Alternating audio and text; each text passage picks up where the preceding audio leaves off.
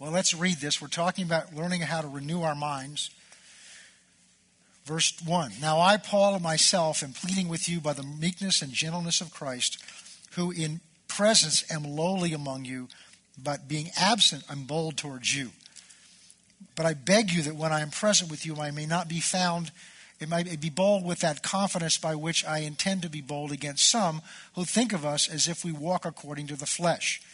For though we walk in the flesh, we do not war according to the flesh. So we saw last time that we are in a spiritual battle. We're learning about renewing our minds. We've learned that in Romans chapter 12, verse 2, which is our principal scripture, which tells us that we're transformed or we're changed by the renewing of our mind. That's the method that God has designed.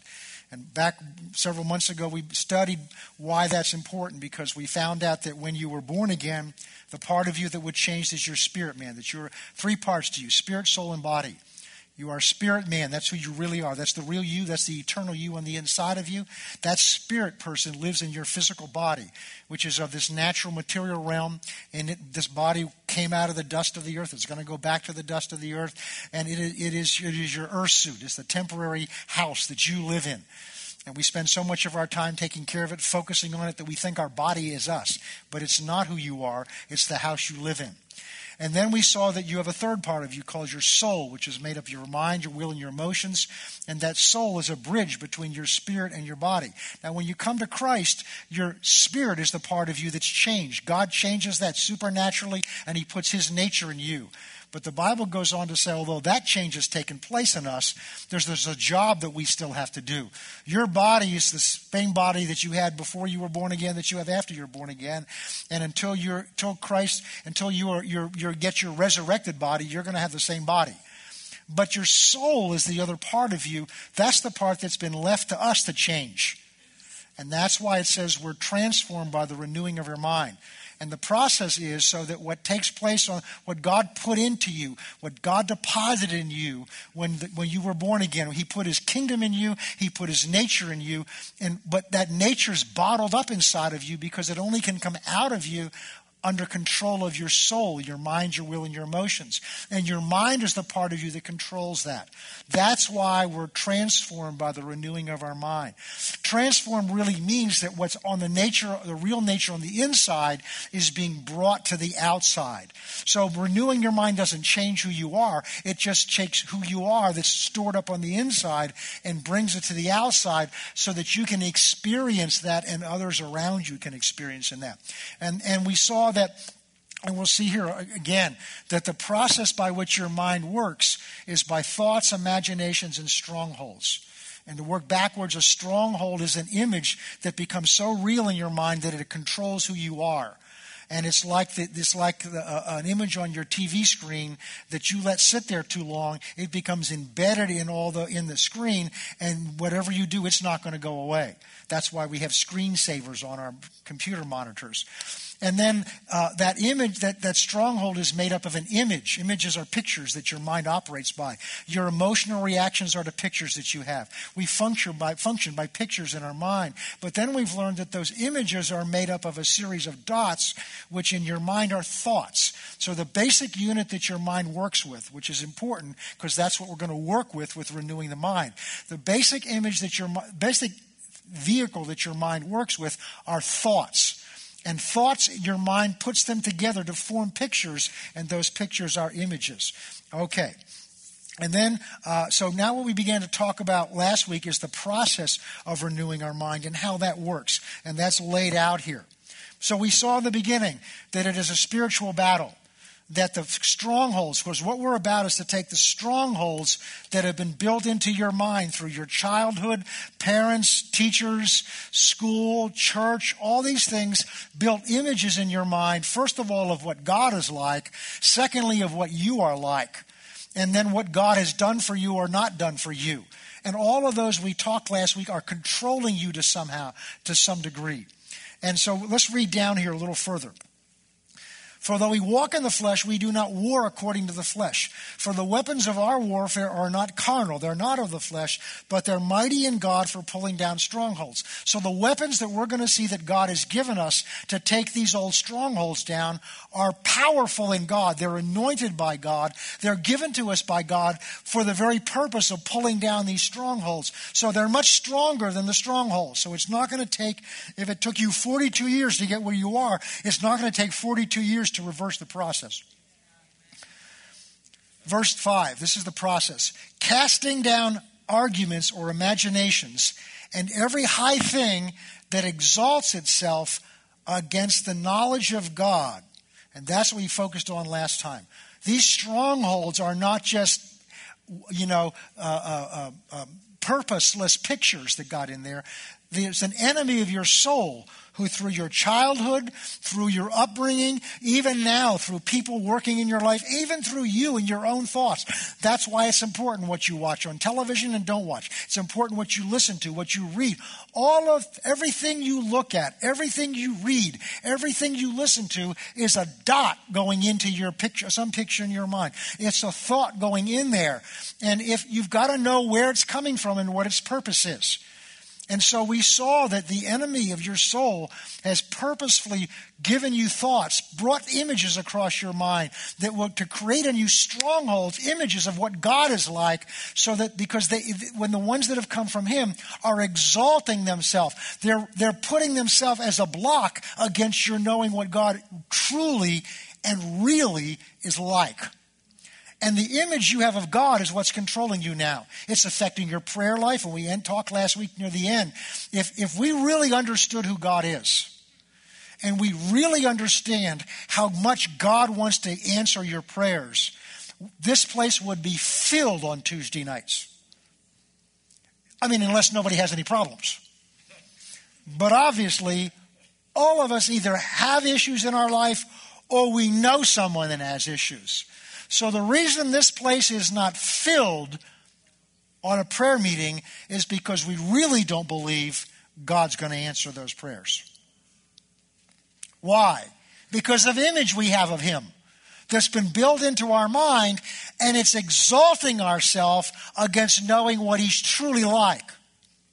And the image we have of him controls us. You've also got an image of you that's been built into you. So you may have a better image of God, but why would God listen to me? I'm just a piece of junk. I don't ever, I'm disobedient, I'm rebellious, the whole list of things you're doing wrong. That's part of the image of you. And that's also interfering with your knowledge of God, because it's sapping you of your confidence to come before him. And so that's ultimately the purpose, the spiritual battle that's going on here in the issues of your life. And we approach this for, learning how to enjoy the blessings of God and the peace of God. But ultimately what this is all about is our knowing him and having an experience with him and trusting him. How well you trust him is based on the image that you have of him. And so unless you completely trust him with your whole life, that's in most cases why we don't turn it over to him. We don't trust him. That's all because of an image that's been built into him that exalts itself against knowing God. So this is not just about whether you're going to live a prosperous, happy life. This is interfering with your knowing him. Interfering with your knowing him. All right. And that's what we talked about last time. Let's go on with the scripture. So casting down, this is verse 5, casting down arguments or imaginations and every high thing, notice every high thing, that exalts itself against knowing God, and this is bringing, this is the fun part, every thought into captivity. Bringing every thought into captivity. To go back to a story I told you, catching every frog that's loose in the house. Bringing and when you understand now that every thought that comes to you has a purpose. There's no such thing as casual thoughts. Some of them are more obvious than others. Some are more powerful than others. But they're all designed to do something to either support an image that's in there or to build a new image. And this is why God's Word says it's important to capture every thought. Remember the example I used of the UPS man? Comes to your door. It's your house. It's your door. The purpose for the door is to decide who and what gets in your house. And when that doorbell rings and you open the door and there's a FedEx man or a UPS man or some delivery man standing there with a package, and we've talked about this, most of our instinct is they hand us a package, we take the package, after we've taken it, we sign for it, then we walk in to find out what it is. Well, we didn't take that thought captive first. We brought it into the house. And we talked then about, when we went through that exercise, we talked about that not only do we have the ability to choose whether we receive thoughts or not, we have a responsibility to determine what thoughts get in. And here's the scripture that tells you that. Taking every thought captive. That's a little overwhelming at first when you see that. And this is where we've got to come back to some of those keys that we talked about several weeks ago that are important. Because the first key is you have to decide that the Word of God is the authority in your life. And here's a good example of why you have to make that decision, and just an act of your will. Because unless you've made that decision, you read that, and we may say, oh, yes, amen. But somewhere down inside, we water it down by saying, yeah, but it can't possibly mean that. It can't possibly mean every thought. So it must mean most thoughts. All right, let's suppose that's true. Let's suppose it doesn't mean every thought, it means most thoughts. How do you choose which thoughts you let in and which thoughts you don't? You've still got to capture them to make the choice. Because if you're not capturing your thoughts, you've left the front door open and the back door open.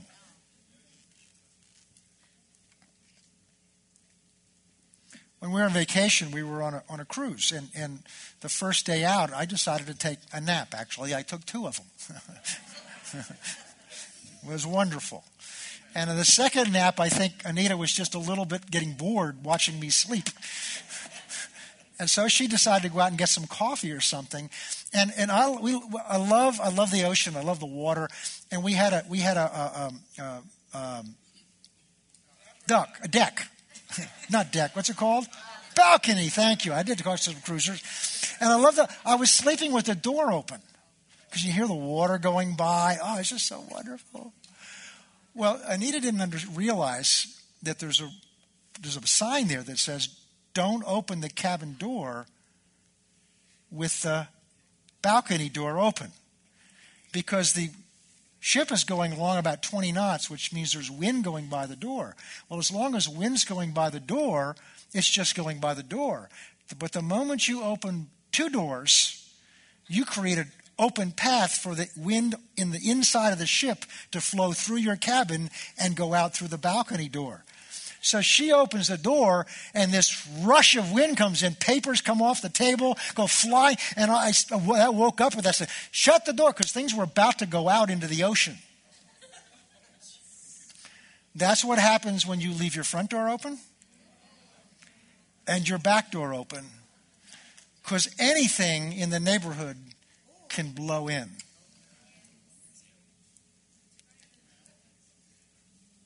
Now, we know better than to do that with our house.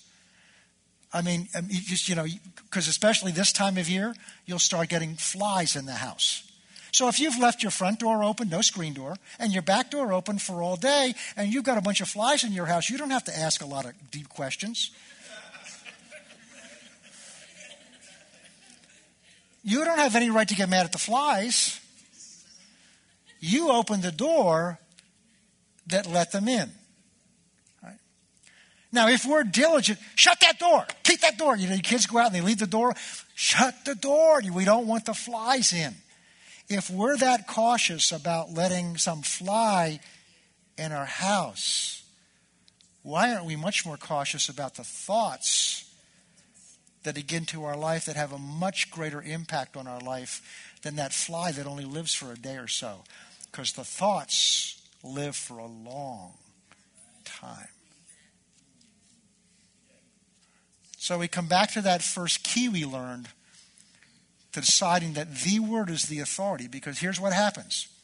If the Word is the authority in my life, and the Word says to take every thought captive, and my first reaction is, I can't do that, one of us is wrong.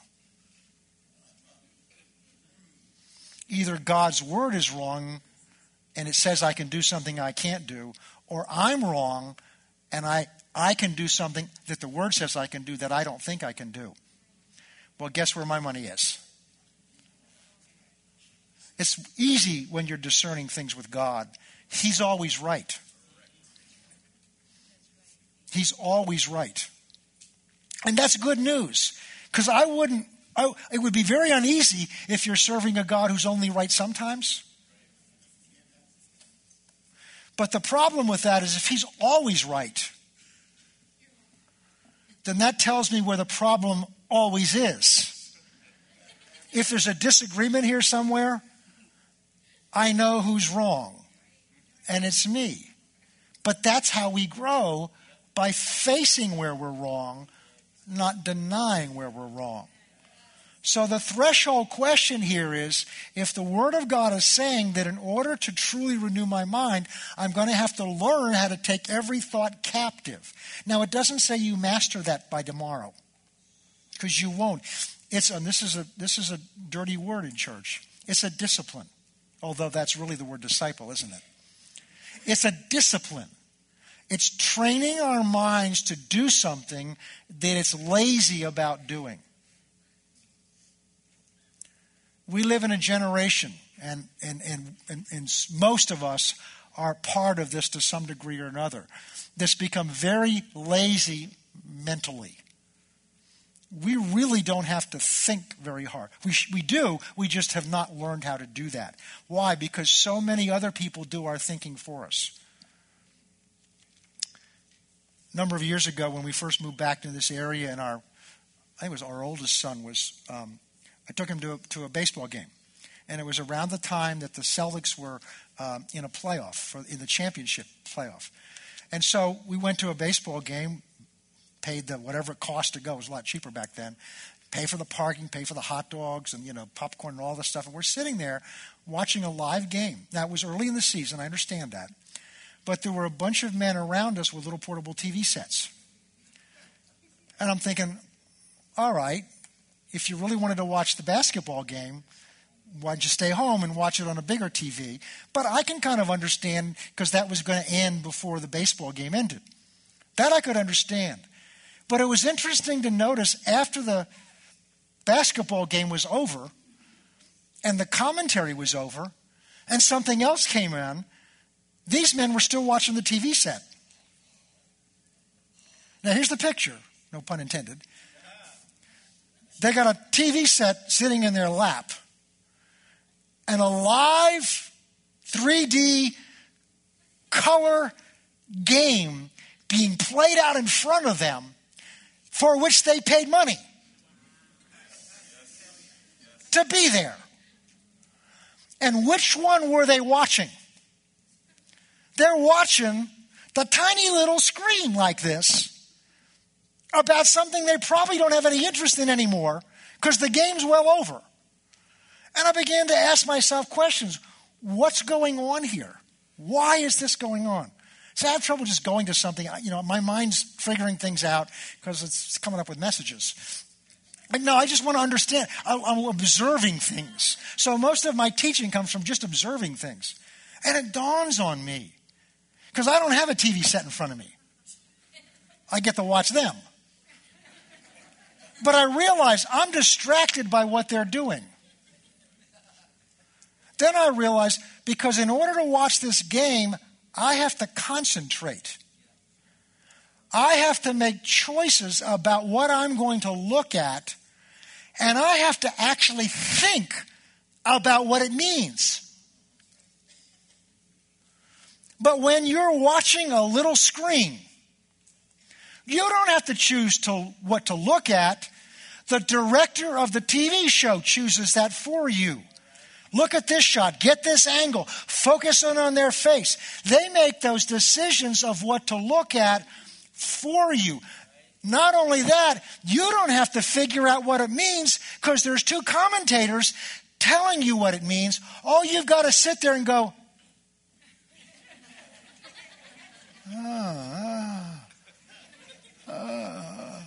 yeah, wasn't that good?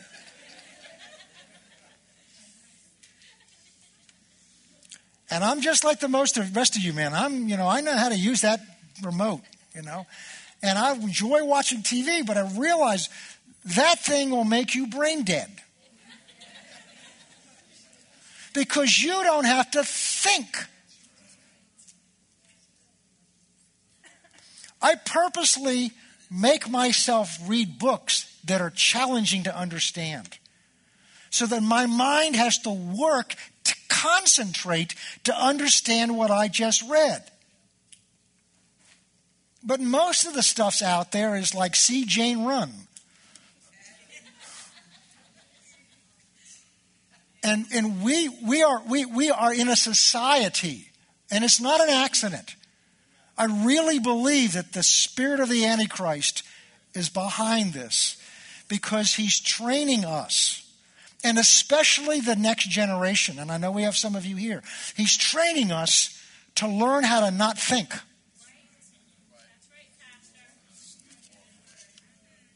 Our vocabulary, our ability to use words. Now, I'm sure it's not so here, but you can go out in the streets and people communicate by grunting. What's up? And I know that it may be a vocabulary and certain vernacular, and I'm not making fun of it. What I'm saying is this. Listen, there's a point here that fits in with this. Words are communicators.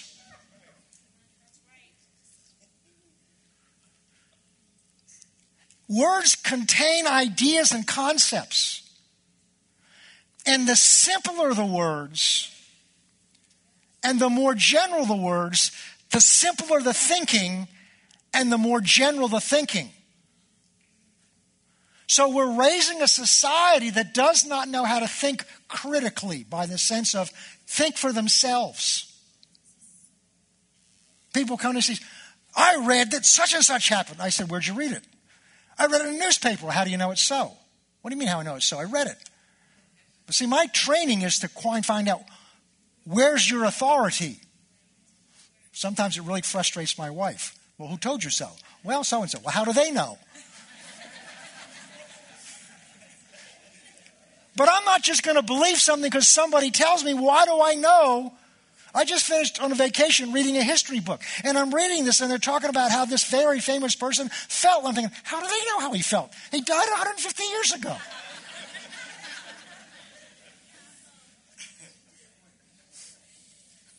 So much more interesting and entertaining. But if we don't learn to think, what happens is we're being trained to swallow whatever we're told.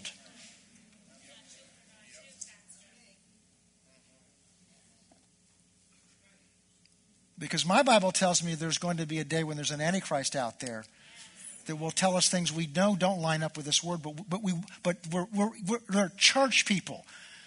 And we're going to begin to talk a little bit about this on Sunday. There are people, Christians, that are swallowing things out there that are so against this Bible, but they don't know how to think about it. They're just told by somebody in a pulpit, and so they believe them. Because they don't think for themselves. Because it's easier to just swallow what somebody says.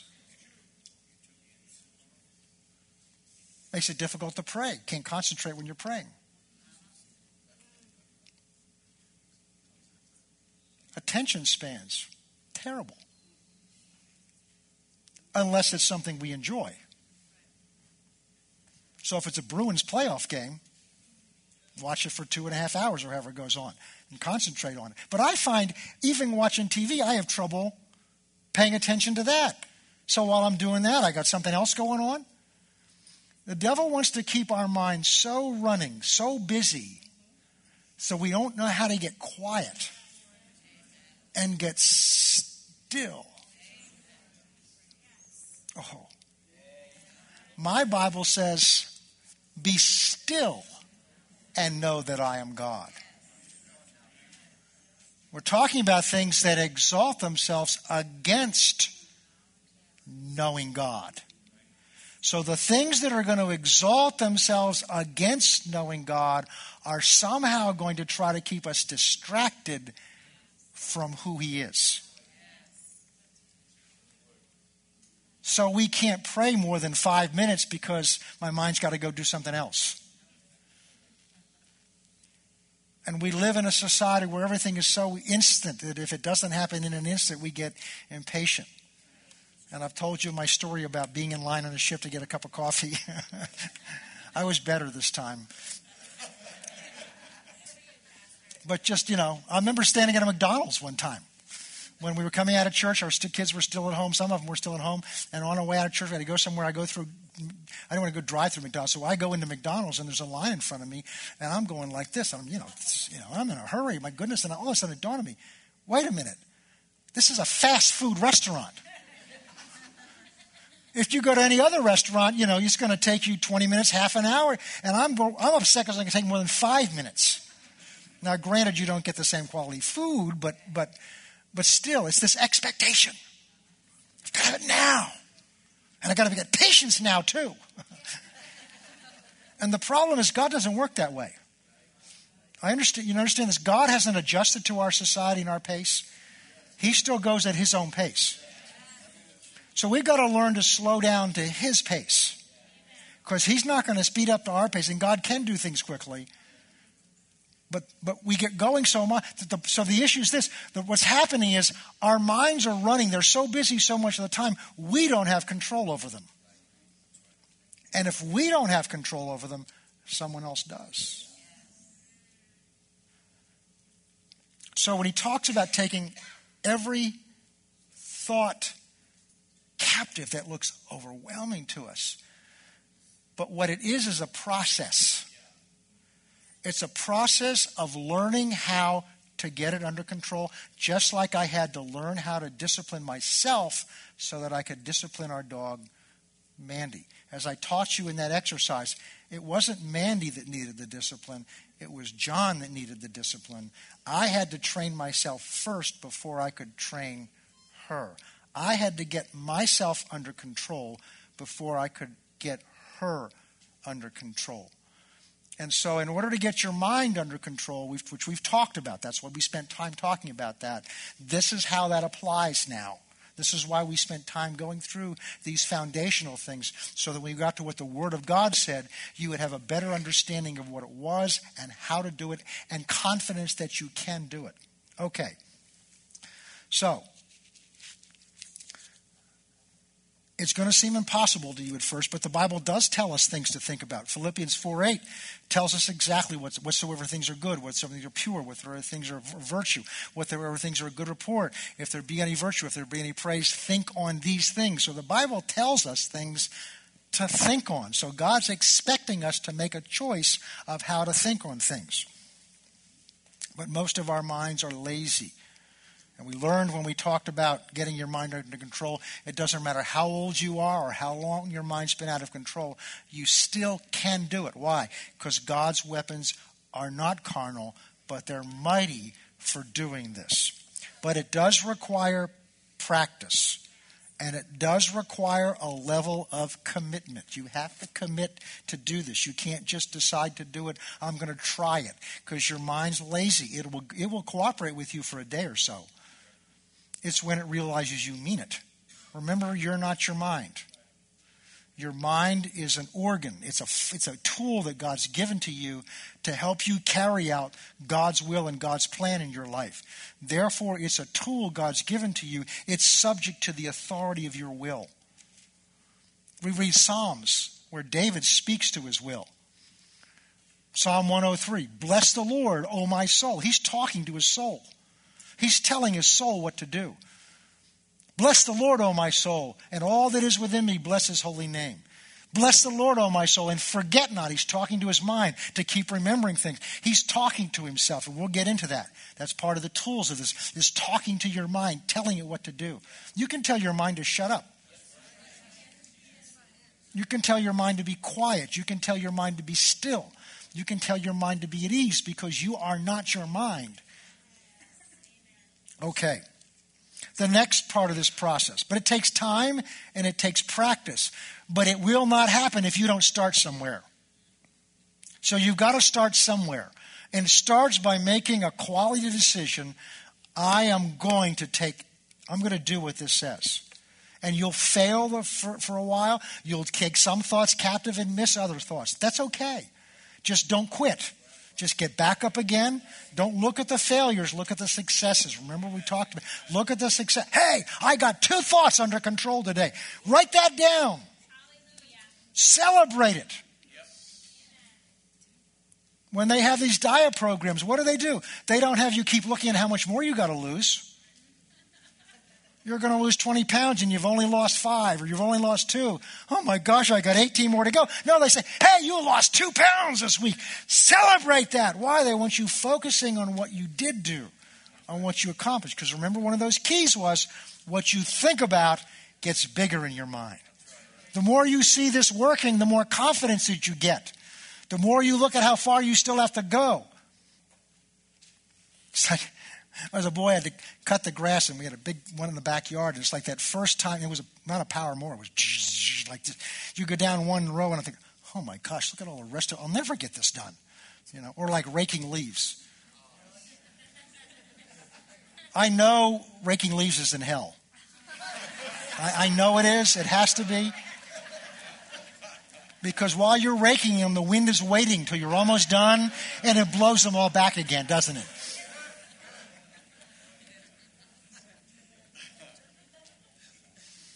I look at it and I say, I got all the rest of these leaves to go. So I started looking at what I had done. All right. So that's the first part of this process, is taking every thought captive. All right. Second part of this process now is it's not enough to keep out disobedient thoughts. It's not enough to just keep out disobedient thoughts, but you have to put in the right thoughts also. Psalm 119, verse 11 says, Thy word, O Lord, I have hidden in my heart, that I might not sin against thee. The psalmist said, so that I might, it's not just I've stopped thinking bad thoughts, I've put your word in my heart, so that I might not sin. Let's go to Proverbs chapter 2. And see, this is important, because it's not just enough to get under control the wrong thoughts. Proverbs chapter 2. Whoops, there it is. Passed it here.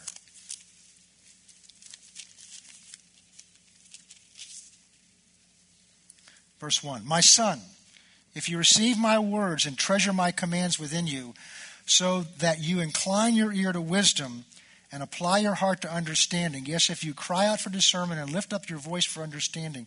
If you seek her as silver and search for her as you would for hidden treasures, then you will understand the fear of the Lord and find the knowledge of God. For the Lord gives wisdom from his mouth, come knowledge and understanding. He stores up sound wisdom for the upright. He is a shield to those who walk uprightly. Look at this. He said, if you treasure, verse 1, if you treasure your commands, my commandments within you, if you value them, if you incline your ear to hear wisdom. See, that's an active thing. That's not just sitting around passively. If you cry out for discernment, if you lift your voice for understanding, and if you seek her as you would for silver that's of value to you, and you search for her as if it were a hidden treasure, then you will understand the fear of the Lord. And look at this. Then you will find the knowledge of God. That's what we're talking about. Tearing down strongholds that exalt themselves against the knowledge of God. If you begin to seek the understanding of who God is, if you begin to seek to put the positive in, then you will gradually come to that understanding of who God is. Again, Philippians 4:8 tells us what to set our minds on. Romans 8, let's go there quickly.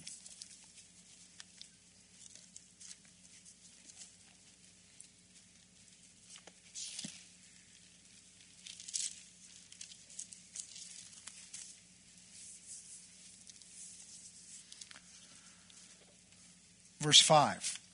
For those who live according to the flesh, remember it's a war, and our weapons are not of the flesh.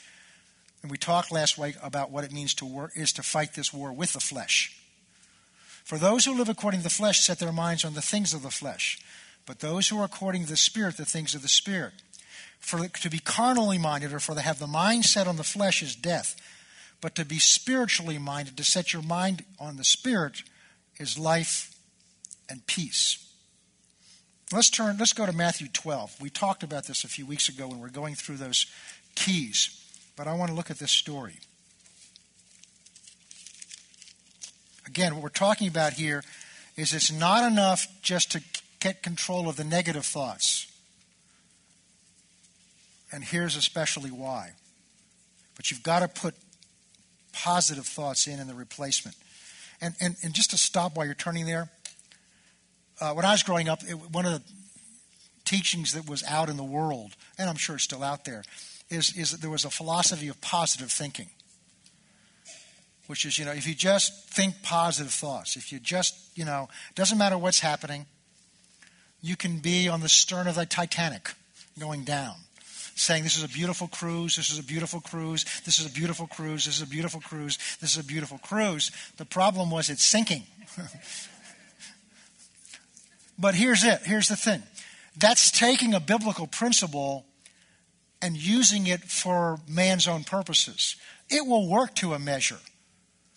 Positive thinking will work to the measure.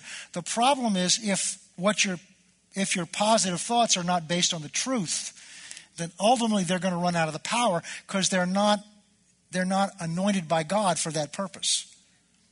But we're going to learn how to take the truth of God's word and use that for thoughts. So it may sound to you a little bit like positive thinking, and we'll talk about that when we get into it. But it's very different than positive thinking. Before I was saved, I was trying to find out, because I knew my life just wasn't together. I just knew there was something missing. I just didn't know where the answer was. And so it was a popular book at the time. This was in the mid-'70s. Some of you that are old enough may have heard of it. And it's just it was a new variation of something that's been around for years, really some Eastern philosophy. And the book was entitled, I'm Okay, You're Okay. Anybody hear that book? I'm Okay, You're Okay. And the thesis of the book is, if I just decide you're okay and you agree that I'm okay, then we'll both know we're both okay. And I finished this book and I realized, but the problem is I'm not okay.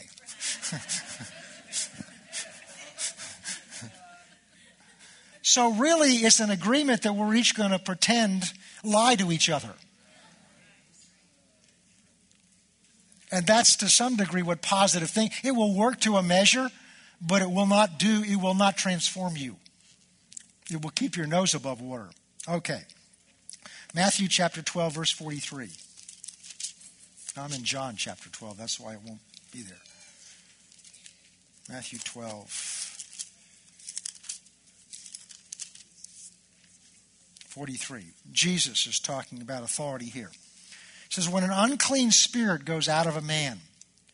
So he said, when a demonic spirit is cast out of a man, he goes through dry places, King James says waterless places, seeking rest and finding none. Now, back in the beginning, we talked about the fact that you're a spirit, and your spirit lives in your body. That the spirit realm cannot communicate with the natural material realm unless something supernatural happens. But in normal course of things, as I said then, there are angels in the room right now. Because the Bible says each one of us at least has one angel. So there's at least as many angels as there are all of us in the room right now. But they're not moving chairs around. They can't serve as ushers naturally. Why? Because they have no direct contact with this material realm. And we talked about that in terms of understanding what the role of your soul was. It's the bridge between those two realms. In there, I talked about the fact that spirit, the devil and God, are both trying to express themselves in this realm, especially to those that aren't saved, especially to those that don't know him. But because those that don't know him have no spiritual contact or discernment, that expression has to come through people like you and me. That's why God needs us to share the gospel, and God can't just do it without us because they can't hear him unless something supernatural. That's why it says in Romans 10, how can they believe unless they hear? And how can they hear unless someone declares it? And how can someone declare it unless they're sent and they go? So the commission, the Great Commission that God has given us is to be his mouthpiece. Why? Because he can't speak directly to people's ears because God is a spirit. He has to express himself through a human body. Well, in the same way, Satan, who's a spirit, also needs bodies to express himself through. That's why it says in Ephesians chapter 6, we don't wrestle against flesh and blood. That person at work that says nasty things to you, there's a spirit using that person to communicate to you. And here's an example. It says remember when Jesus cast the demon out of the legion of demons out of that man, they pled with him, first of all, about where they were going to go. They were trying to bargain with him. Don't just send us out to nowhere. At least send us into the pigs so then we've got a place to reside until we can get back in some human body again. So this is kind of the context Jesus is talking about here, but it's not our point. When an unclean spirit goes out of a man, he goes through dry places. That's the spiritual atmosphere around this earth. Just as there are angels in this atmosphere, there are demonic forces in the atmosphere. Hopefully not many in here. Seeking rest. Now, where do they find that rest? They find that rest in a human being. And if he finds none, then he says, I'll go back to the house from which I came. And when he comes, he finds it empty and swept and put in order. Then he goes and takes with him 7 other spirits more wicked than himself, and they enter and dwell in there. And the last state of the man is worse than the first. So shall it also be with this wicked generation. So the side point here is that Jesus is saying if you're going to get demons out, then you've got to put something good in, like him. So it's not enough to get the evil pictures out. It's not enough to just tear down those strongholds that the devil built. We've got to build something positive in their place, or else the evil will take over again. So that's this point here. All right, now what I want to begin to talk to you about, and we may or may not finish this tonight. So we talked about we're taking every thought captive. We're talking about it's not enough to keep disobedient thoughts out. We have to put the positive, the Word of God thought, God's images in. But in order to take every thought captive, we have to learn how to discern where they came from. Because some thoughts we need to let in, some packages we need to sign for, and some package we need to say, I don't want that in this house. So we're going to begin to talk about it tonight, and we'll get into it next night. And this applies to learning how to be led by the Spirit. This applies to learning how to discern God's voice. How do you discern where thoughts have come from? First of all, remind us again, every thought has a purpose to either form an image or replace an image. God wants to reveal to us what he has done, and Satan wants to stop him. And Satan wants to reveal to you who he wants to tell you God is, and who he wants to tell you you are, and what he wants to tell you you can and cannot do. And there's some of us that the devil has talked into a corner. There's an old, it's not that old, well, it is old, I guess, by today's standard, old comedy movie. And I don't remember a whole lot about it other than this one scene. And I think the name of the movie is Support Your Local Sheriff. And it's I think James Garner's the star in it. And he's this character that's on his way to Australia or something. He passes through this town, and there's a family that just terrorizes this town. A father and a bunch of brothers come through and shoot it up and get drunk, and then they go back to their ranch and come back whenever they want to. And the town lives in terror of it, so they can't keep a sheriff because this family terrorizes the sheriff. Well, he comes through, and he's really just a con artist. He's not a sheriff. He's not particularly bold, and he's on his way to somewhere, and he's not interested in it until he finds out how much it pays. Well, they didn't tell him the background of what happens in the town. And so once he accepts the job, they take him on a tour of the town, and they take him to the sheriff's office, and they take him into the jail, and he walks into the jail. Anybody remember this story? He walks into the jail, and it's a beautiful brick building. The problem is there's no bars in the windows, and there's no door on the jail cell. And he says, well, what happened? He said, well, we ran out of money. Well, later that day, the family comes in, and they start shooting it up, and somebody gets killed, and he arrests the younger brother. And he takes him into this jail, and he's got to lock him up in a cell that has no bars on it and no door. So before he goes in there, he takes a bottle of ketchup, and he dribbles ketchup on the outside of the door, of the cell door. Takes him in there, and he puts him in the cell, and he just starts telling him stories about the last guy that was in there. And the young kid looks down and says, well, what's that? He said, I really hate to tell you the story.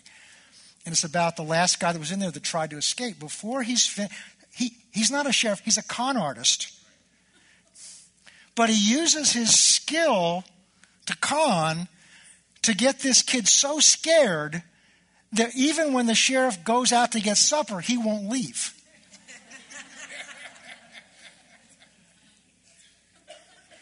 And that's where a lot of you are.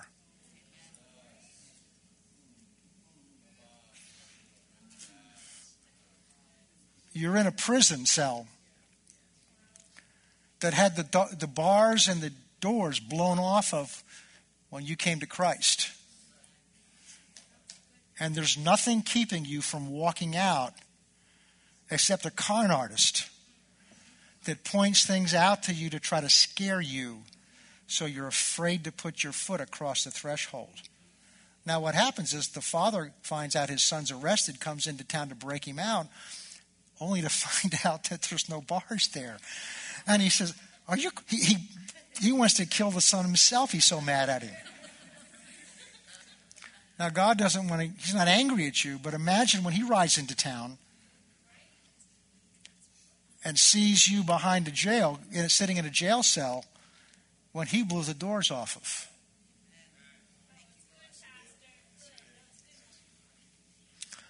All because we listened to thoughts, just like this young kid did, and didn't discern where they were coming from.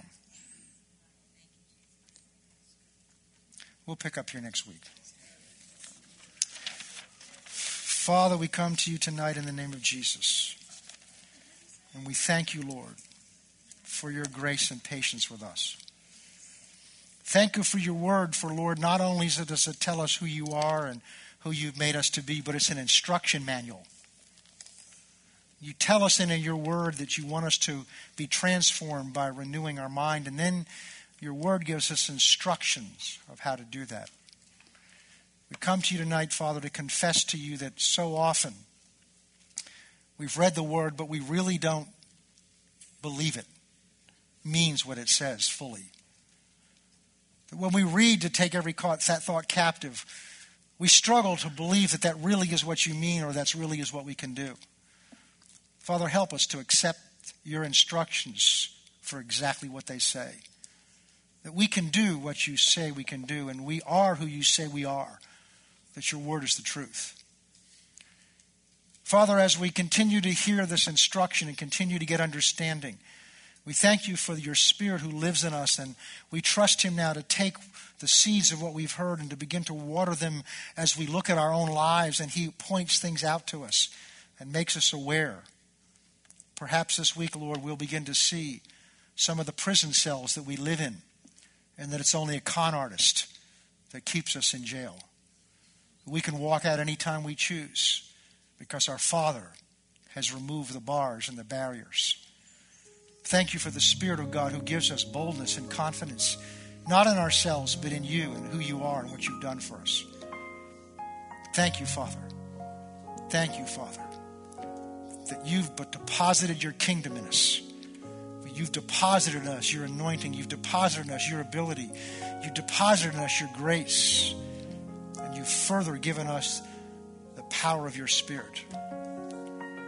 Father, help us as a church to come to a new level of walking with you, not in persuasive words of man's wisdom, but in the power of the cross and in the demonstration of the Holy Spirit.